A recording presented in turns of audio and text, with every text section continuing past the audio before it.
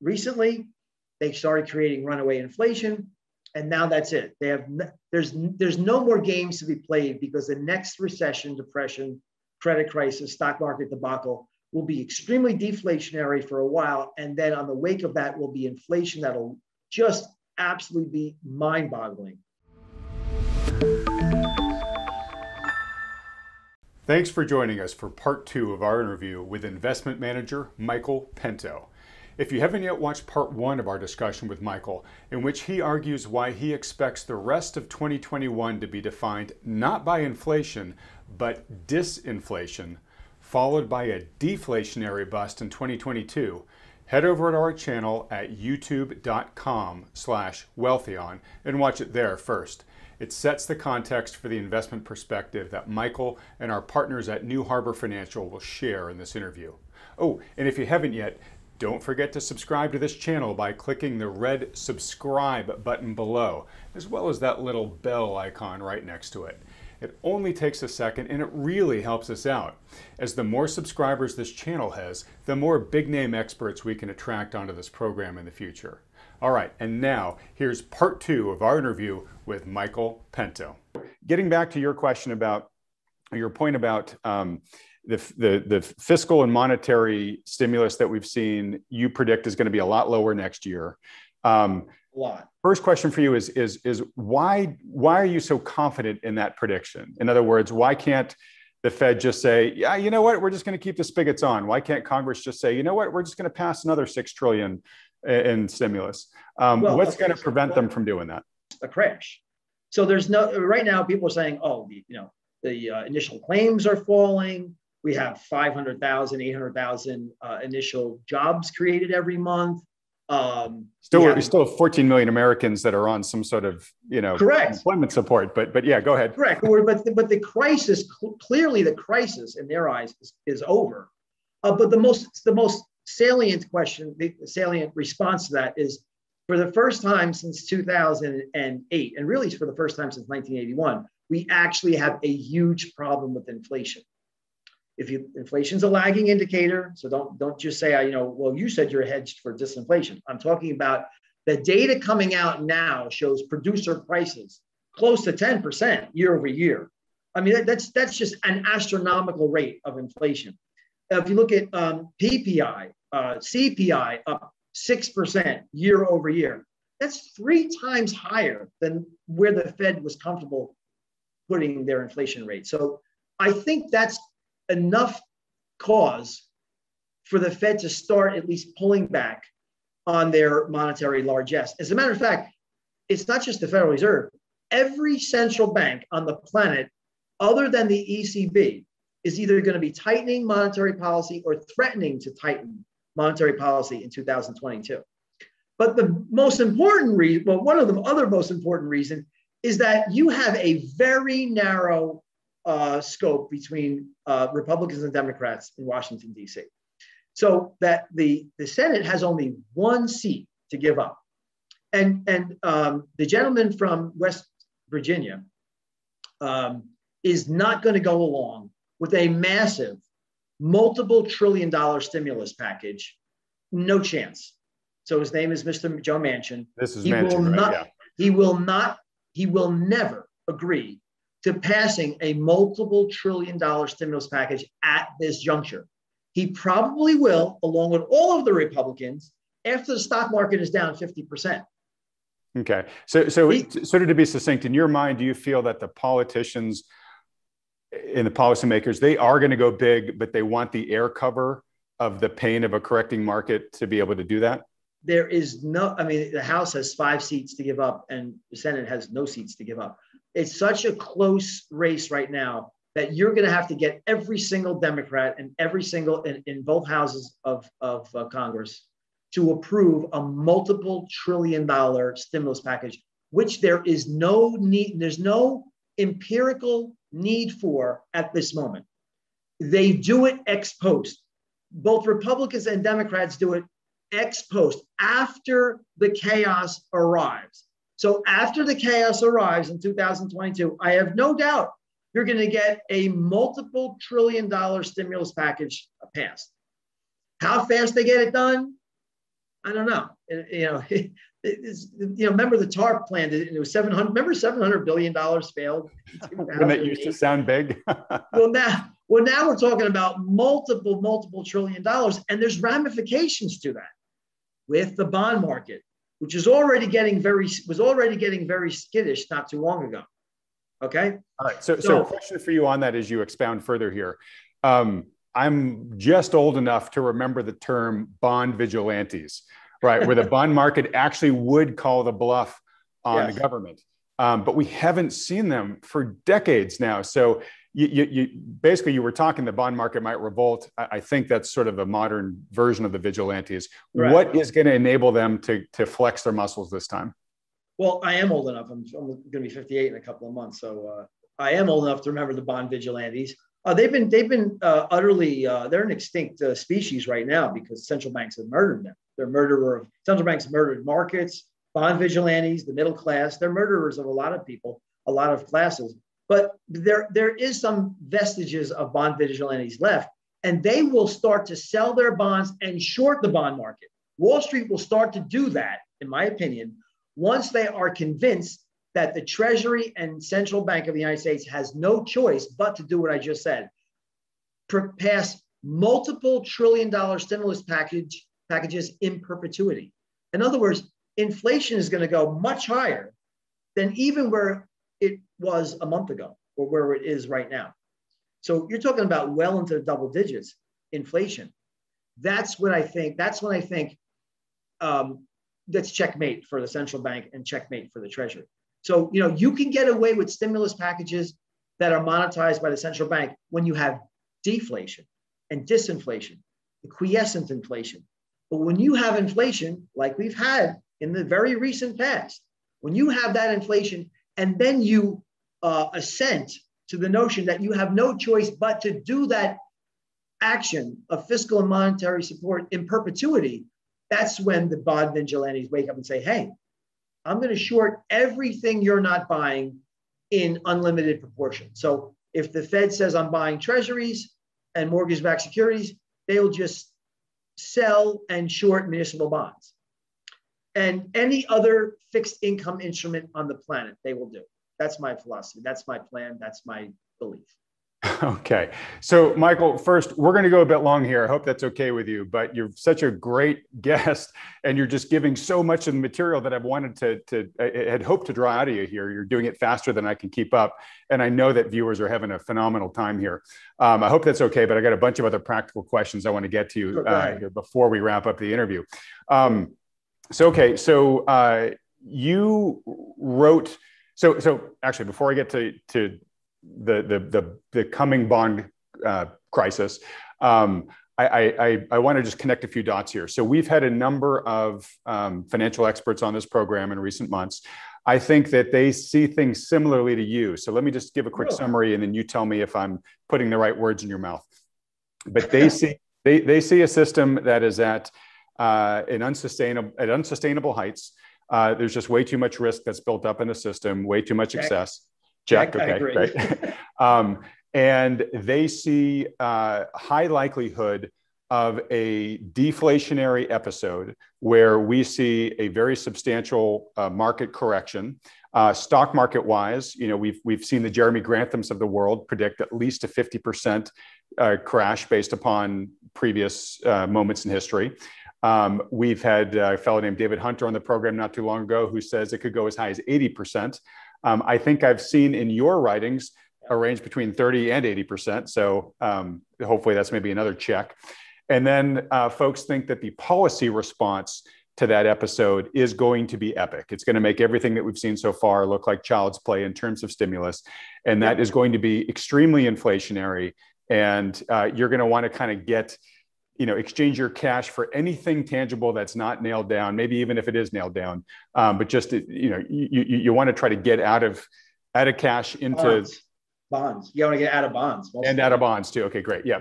So it sounds like that's a third check. So we got excessive instability building up to a crescendo, a deflationary crunch that's going to be quite extreme in terms of depth and violence, and then a just over exuberant policymaker response that's going to create massive inflation and huge devaluation of the currency. Are those more or less correct words to put in your mouth? Not only are they correct, I have to say a compliment to you, because you say those guests came on your show. So I watch Bloomberg, I watch CNBC, and I would say 90-something% of the deep state of Wall Street's mouthpieces come up and tell you how they believe inflation is not transitory, and they believe that the economy has healed, and we are on a very steady trajectory of growth and inflation that's both headed higher. So compliments to you for having people on that have a more informed and may I say, so far, correct opinion that investing, if you were invested for inflation hedges, which means you were short bonds and long financials and long cyclical stocks and industrial stocks, you have gotten hammered. For instance, like if you own Freeport-McMoRan at $44 a share and it went to 33, you had a very miserable last few weeks of your investing life. So you've done a very good service to your viewers. So I hope everybody spreads the word to watch your program, because you're getting alternative views based on math and data rather than just opinions and feelings that don't matter. Thank you very much. Go ahead. And you put your finger right on it, which is we're not bringing people on because they share a certain dogma or whatnot. We're really just bringing people on that are critical thinking in their analysis and have empirical arguments to back it up. And I'm happy to bring on somebody who wants to make the bull case as long as they've got data to support it and whatnot. But I think to your point, Michael, I think the more critically thinking an analyst is, they tend to be coming to a lot of the same conclusions that you are. Okay, so where I want to go here is into the bond market, because I think everybody sort of feels like they understand the stock market to a certain extent, and they understand what a stock market crash looks like. A lot of people don't really understand the mechanics of the bond market. And I don't necessarily want you to give a primer on the bond market here, but first off, it's bigger than the stock market.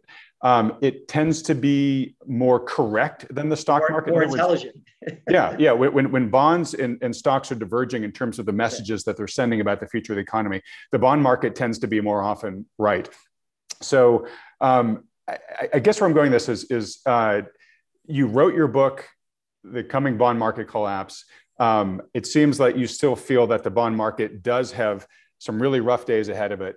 Can you explain succinctly why? Is it because you're expecting the high inflation of the policymakers' results and higher rates lead to lower bond prices?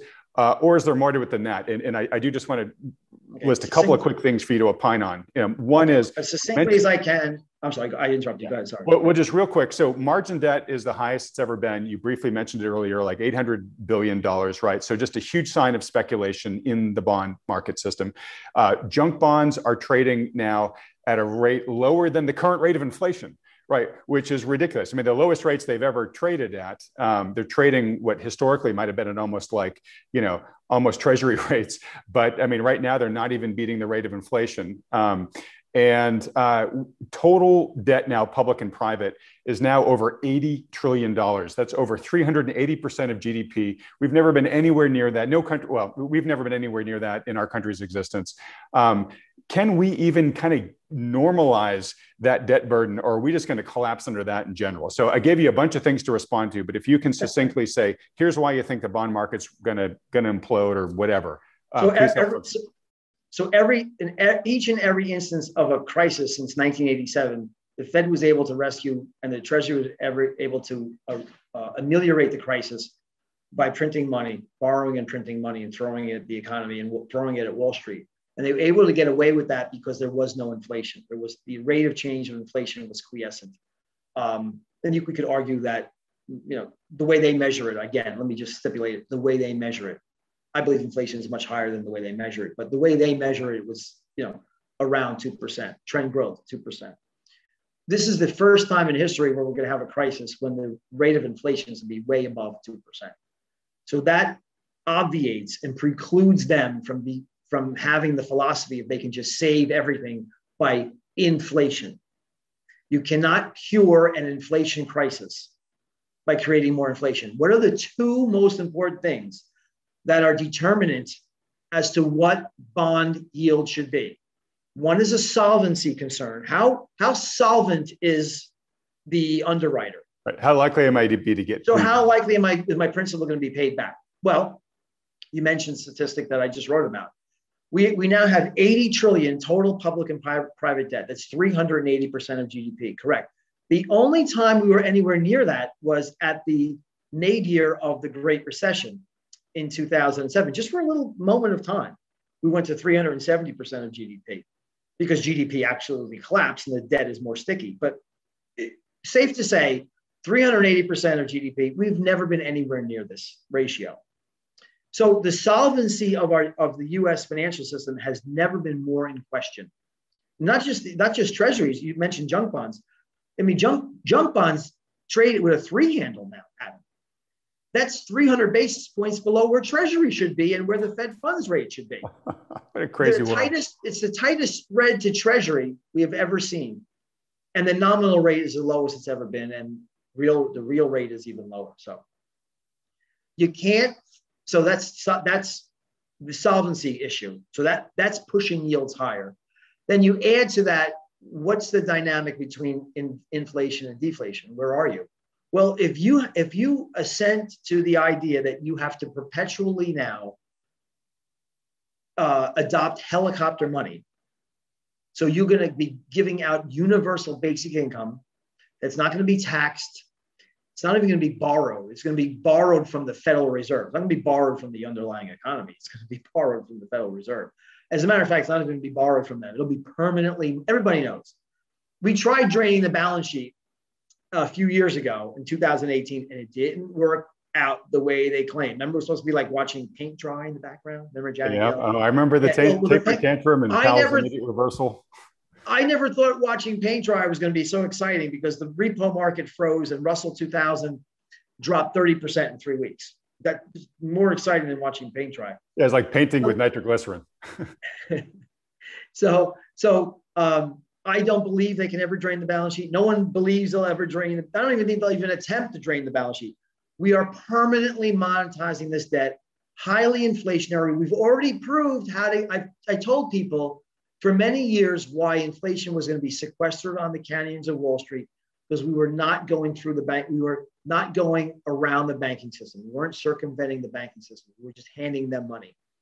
We stopped doing that. For the first time in the history of the United States, we actually handed money directly to people in the tune of trillions of dollars. That's for the first time we ever tried handing out trillions of dollars. We got rapid inflation. Everybody will now know. Even, not only just me, everybody's going to know in the wake of the next crisis that we're going to have inflation that's going to pop your eyes out. So that means we're going to have an insolvent country that has intractable inflation, and that means yields have to go much higher. End of the story. Great. And those higher yields are just what's going to torpedo the bond bubble, is what you're saying. Well, you could have, Paul Volcker took yields to 20% in 1981, but, our national debt was like 35% of GDP. Right. And companies were not nearly as leveraged back then as they are today. What do you think would happen to the economy and the stock market if we took interest rates to forget about 20, how about 10 or God forbid 5? The economy would stop and the stock market would crater, right?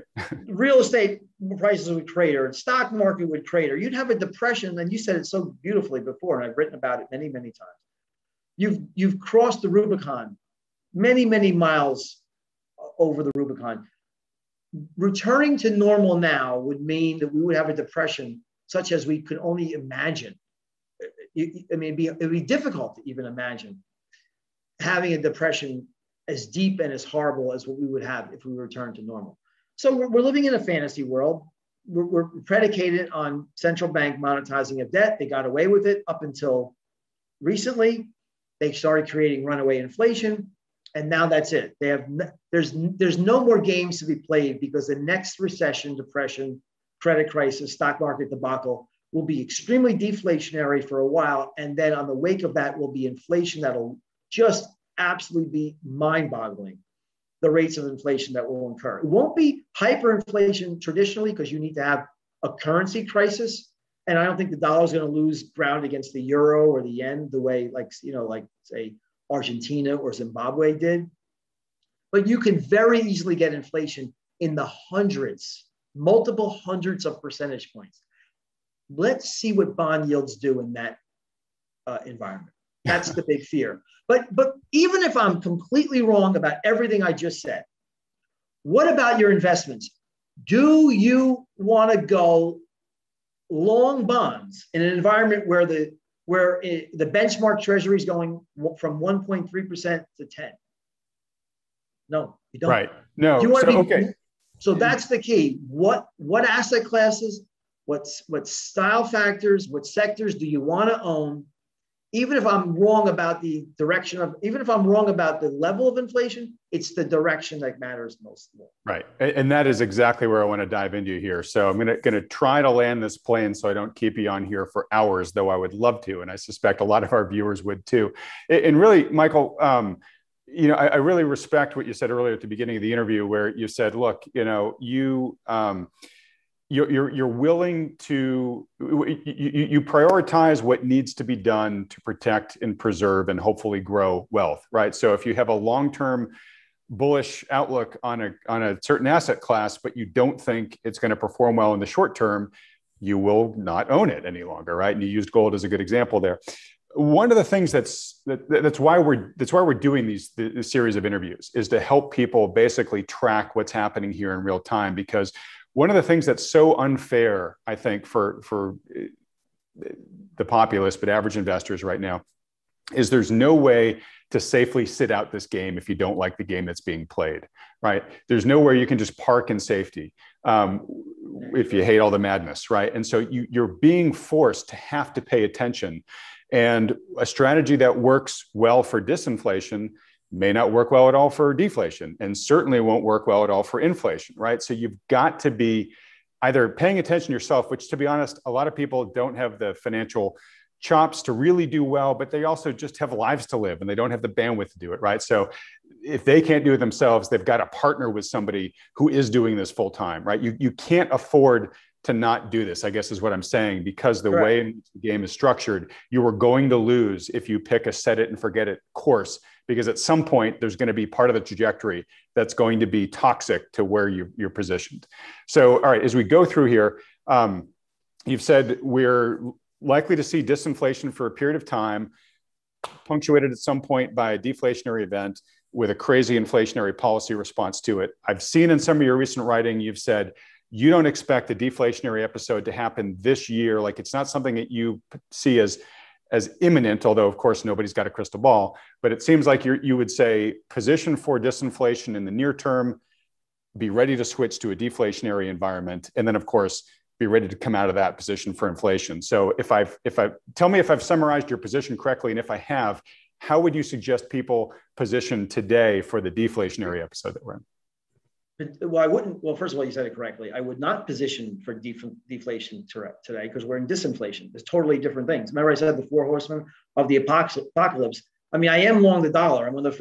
I think I was the only money manager on Wall Street that was long the dollar since March, and actually, making money buying that ETF UUP that goes up when the dollar goes up. So you wouldn't want to own short. I guess you could own short-term treasuries, but you wouldn't want to be short the market yet, and you don't want to have high levels of cash yet, which dovetails to my response. You can't just say, also, I'm going to sit this one out. I am not going to invest at all. I hate Wall Street. It's all rigged. I'm going to put my money in the bank. Well, putting your money in the bank gets you nothing. I mean, if your money's in the bank, you're losing your purchasing power, depending on how you measure inflation. 5, the negative 6, 7, rates, 8% per annum, you're a guaranteed loser. So they've pushed you out along the risk curve. They being the Federal Reserve and the Treasury, pushed you out along the risk curve. You cannot just sit laying fallow in the banking system saying, hey, I don't want to take the chance. That's why I created the IDEX strategy. So you can hopefully invest and ride up bull markets more safely, but also protect and profit from bear markets. But you did say it's succinctly correct. But I would not invest for deflation yet. I'd wait for my model to say it's coming. First of all, Adam, the Fed hasn't even set a date to start tapering. Right. Remember, first they weren't talking about it. Now they said, oh, we're going to talk about it. And I think the market fell like 3% in the next couple of days, just because they admitted that they're talking about tapering. So I want to wait for the taper to start.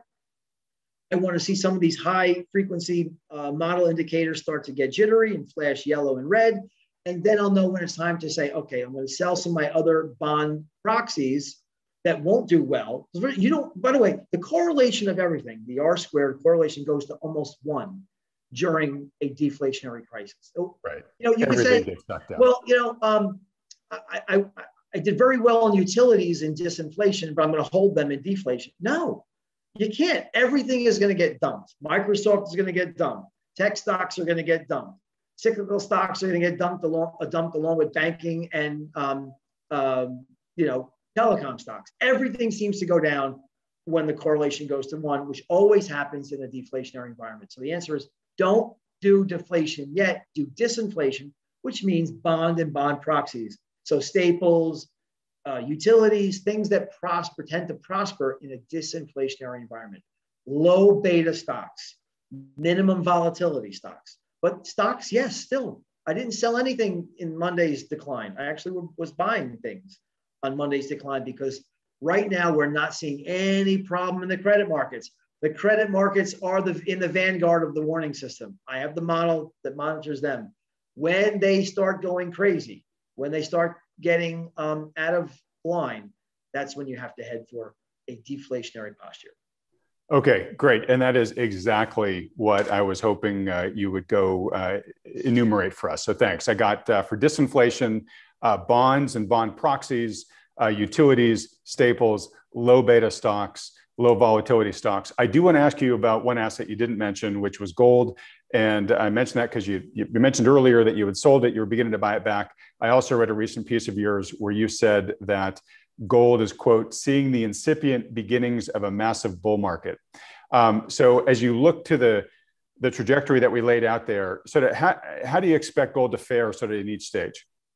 So gold, by the way, people say it's a hedge against inflation. It's a hedge primarily against falling real interest rates. So if nominal rates are falling, but they're falling faster than the rate of inflation is falling, then you're going to get falling real interest rates. And guess what? That's a wonderful environment to own gold. So I will be adding to gold throughout the remainder of 2022. Gold's going to do very well up until that moment of deflation, which is a liquidity crisis.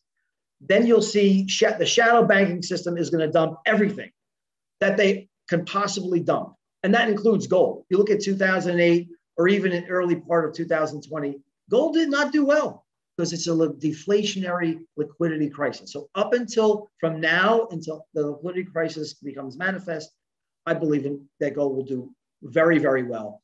But when it's really, really going to do well is on the other side of that liquidity crisis, when we have intractable inflation. And that's when I think people will be piling into gold for a massive run to record highs.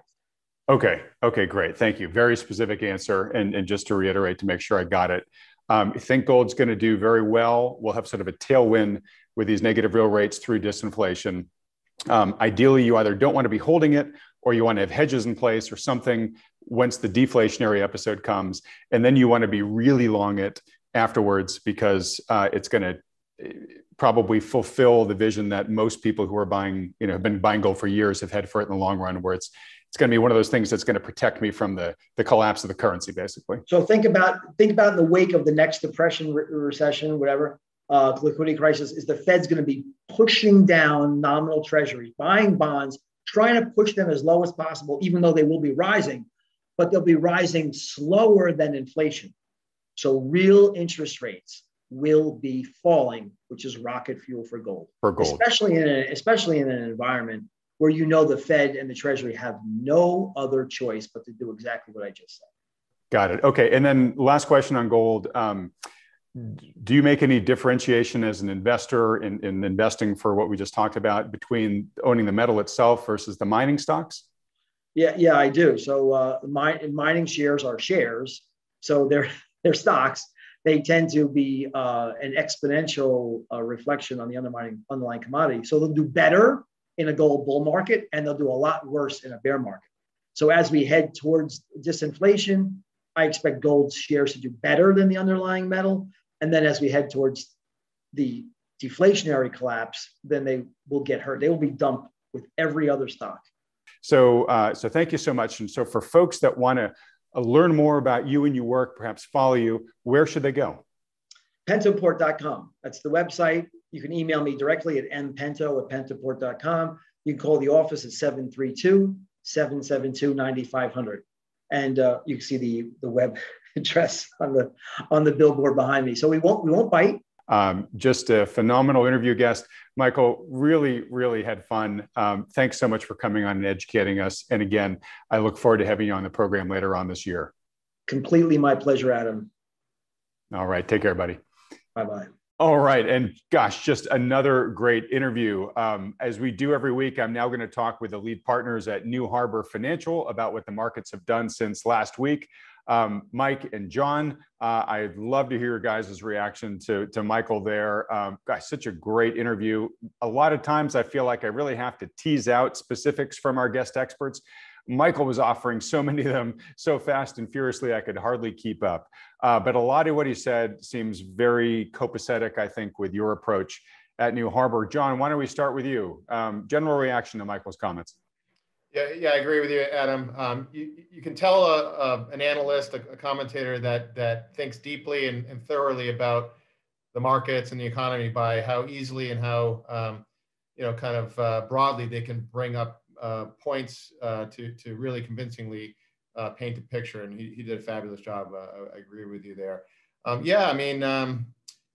We hear from Michael again today many of the very kinds of things that we are concerned about, and as reluctant as we are to predict things, certainly market price targets and things like that, and timelines with specificity, his kind of scenario, analysis, I think aligns very much with, maybe a best case scenario, most likely scenario that we see. He talked about, the Fed and monetary policy and fiscal stimulus kind of running out of its juice a bit. We agree. I think, the bazooka was shot over the last year in response to COVID like never before. And just by way of anecdote, just recently on PBS, a Frontline hour-long special aired called The Power of the Fed. I actually watched that with my wife because certainly I bring a lot of my work home to her, much of which is, she will admit, over her head. She really enjoyed, enjoy is probably not the right word because it's kind of downright scary, to be honest. But I think the program did a very good job at, putting a check into an otherwise unchecked sequence of policies over the last decade that have just gotten doubled down again. And I really think there's starting to be some more pervasive and common folk, head scratching and downright anger, maybe even at some of the policies that have been undertaken. So I think we're going to see some of these policies, kind of run out of ammo, and have the markets, which have undeniably been inflated to obscene levels by these policies, start to leak. The scenario of disinflation to start, we think is quite likely. The recent inflationary spike, we think will abate in the face of some of these programs running out of steam. And then we think inevitably there's a deflationary kind of episode that ultimately will cause some pain, very, very large pain, we think, in financial markets for sure, probably the broader economy as well.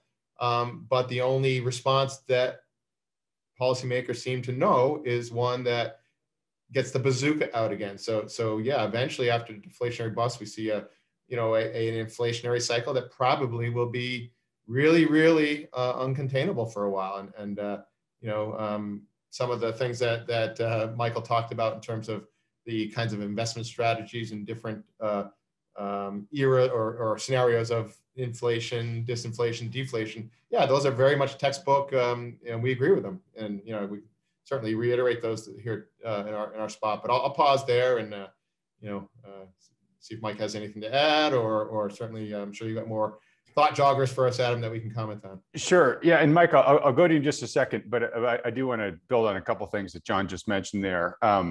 One of the things I really like about this whole video series that we've been engaged in over the past bunch of months is we're talking to different experts who have different methodologies and how they come to their outlooks on the market. And when they use different methodologies but come to the same conclusions, that really makes me feel whenever they do that those conclusions are probably much more probable because many roads are still leading to the same place. And John, you just said Michael's outlook more or less aligns with your guys's, but it also aligns with that of Grant Williams and Stephanie Pomboy and David Hunter and Axel Merck and just so many on and on, Luke Roman, Jesse Felder, so many of the people that we brought on this program, they all have their little piece of the puzzle. But I think if we sort of average out everybody's outlooks, they do seem to be describing this sort of remaining period of short-term disinflation. Maybe we get some market highs out of that, but at some point there's going to be a break. We have that really painful, violent deflationary period, which will likely not last terribly long as the policymakers just go full bore doing whatever they can to try to reinflate the system. So no guarantees about what's going to happen in the future, but I just want to underscore for viewers here that we are hearing this general arc repeated again and again by the different experts that we bring on this program. And Mike, going over to you, John talked about, how Michael was predicting that, a lot of the monetary and fiscal stimulus that's been flushed into the system over the past year and a half is going to be abating. And, the market really isn't ready for that. I mean, it's so dependent on that stimulus now that I don't think the market really has, really believes that it's going to end yet. And so if it does, that could really trigger some big downside surprises in the market. Do you agree with that?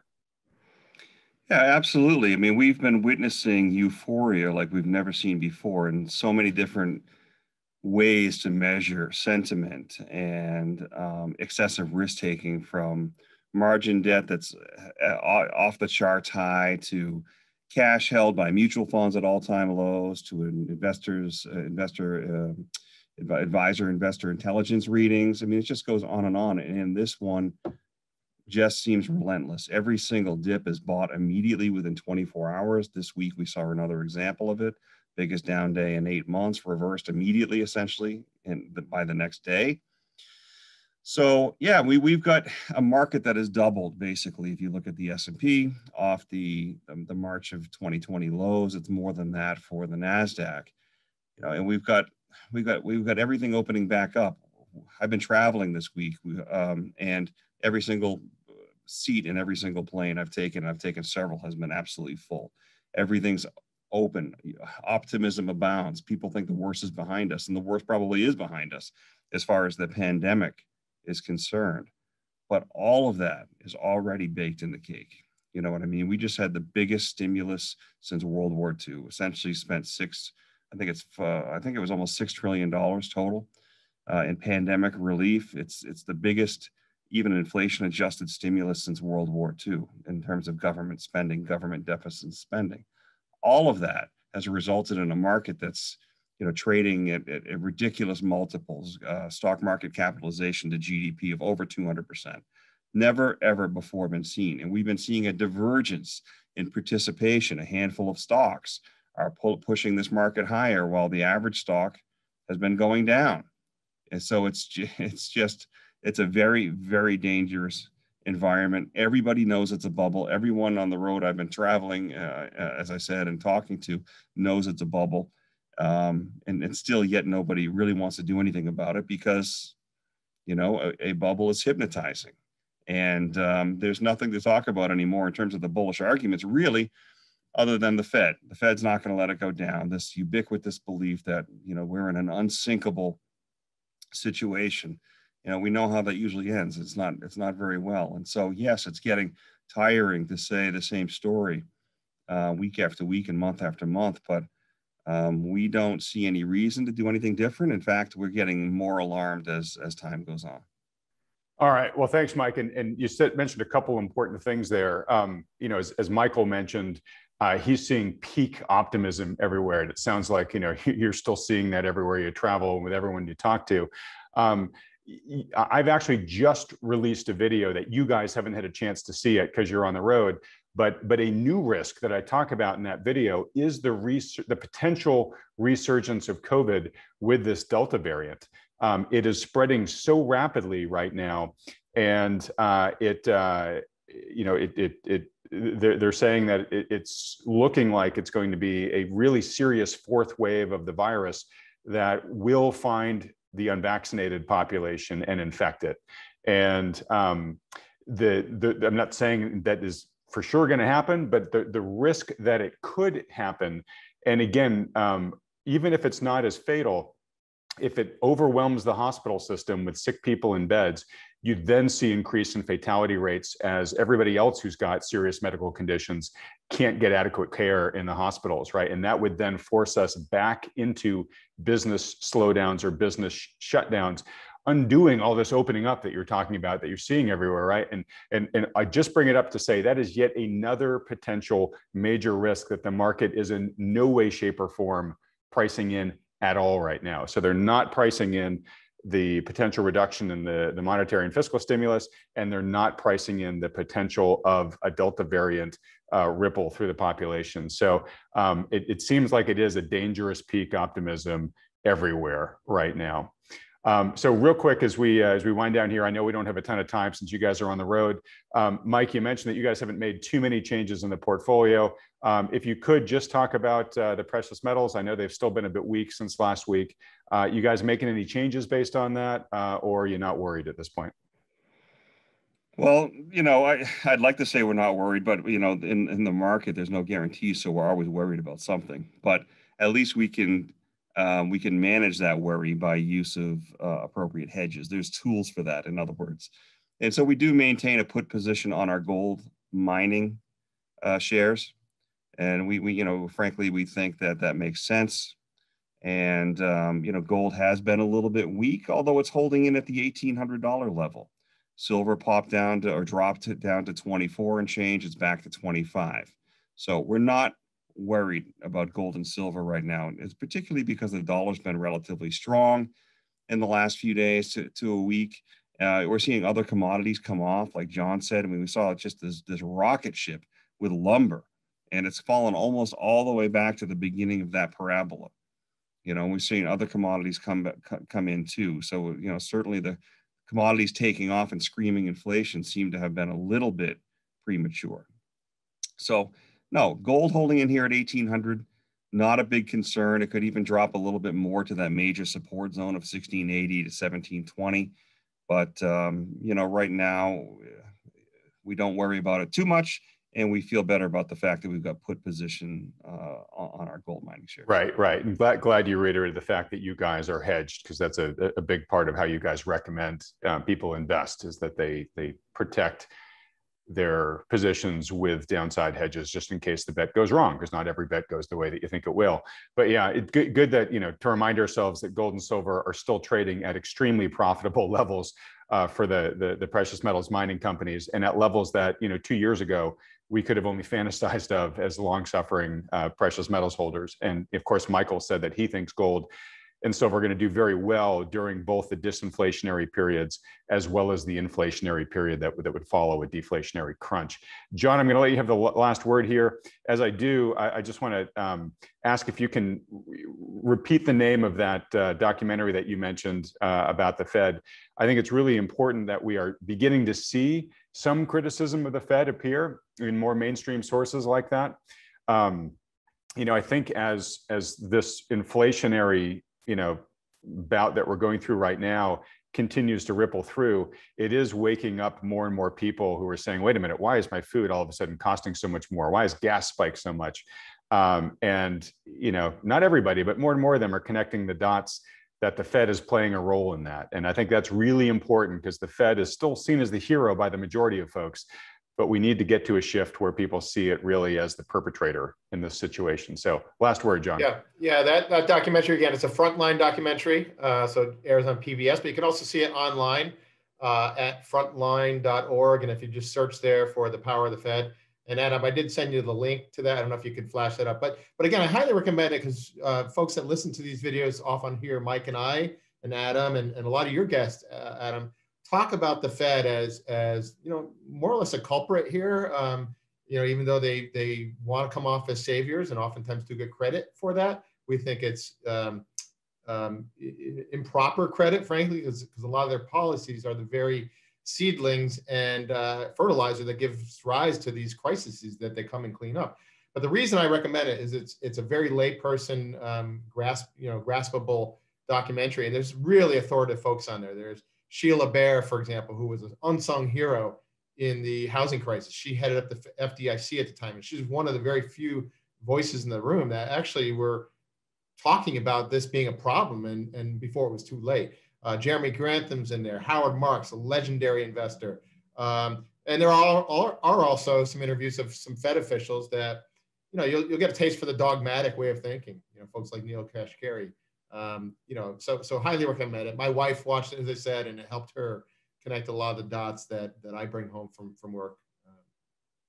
Great. All right. Well, folks, go watch that. After you've watched this video, this long series of the interview here with Michael Pento, if you've got any remaining energy left, go watch that Frontline documentary that John's talking about.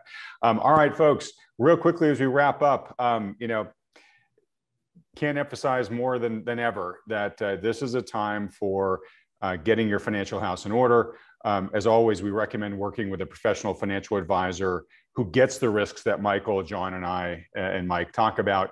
If you've already got a good one who can do that, great, stick with them. But if not, the folks here at New Harbor Financial do offer their free, no strings attached consultations. They will listen to your personal financial situation and give you their advice on what they think you should do. They do that largely as a public service. If you want to take advantage of that, stick around at the end of the video. We tell you how to do that. If you have not yet subscribed to this channel, please take a second and click on the subscribe button below, as well as the little bell icon right next to it. It seems like a really tiny thing, but if all the thousands of folks watching these videos do it together, it boosts our subscriber count, which then gives us the ability to attract even bigger name guests on this program in the future. It's been working great so far, but of course, the bigger we get, the bigger names we can attract. Lastly, if you want to see who's coming on the program, as well as suggest names for it and get a sneak peek at the new Wealthion background that we'll have in the studio here, just go follow me at Menlo Bear on Twitter. And John and Mike, thanks for piping in from the road. Whatever the markets do next from here, we will be tracking it together as we always do every week. And I will see you guys next week. Thank you, Adam. We'll see you next week. Until then, Adam, we'll see you. Have a great one. You guys too. Thanks for watching, everyone. If you'd like to schedule a consultation with one of the financial advisors at New Harbor Financial, simply go to Wealthion.com. These consultations are completely free and there are no strings attached. The good folks at New Harbor will simply answer any questions you have about your investment goals or your portfolio and give you their best advice given their latest market outlook. They're willing to do this because they care about protecting people's wealth, and because Wealthion has connected them with so many thoughtful investors just like you over the past decade. We started doing this because so many people have approached us in frustration, looking for a solution because they're feeling out of alignment or downright ridiculed by the standard financial advisors who have been managing their money. You know the type. The kind that just pushes all of your money into the market, scoffs at the idea of owning gold, and when you bring up concerns about the market's sky-high valuations, they say, "Don't worry. The market will always take care of you." For many of the reasons discussed in today's video, we think this is one of the most challenging and treacherous times in history for investing. We strongly believe that today's investors are best served working in partnership with a conscientious professional financial advisor who understands the risks in play.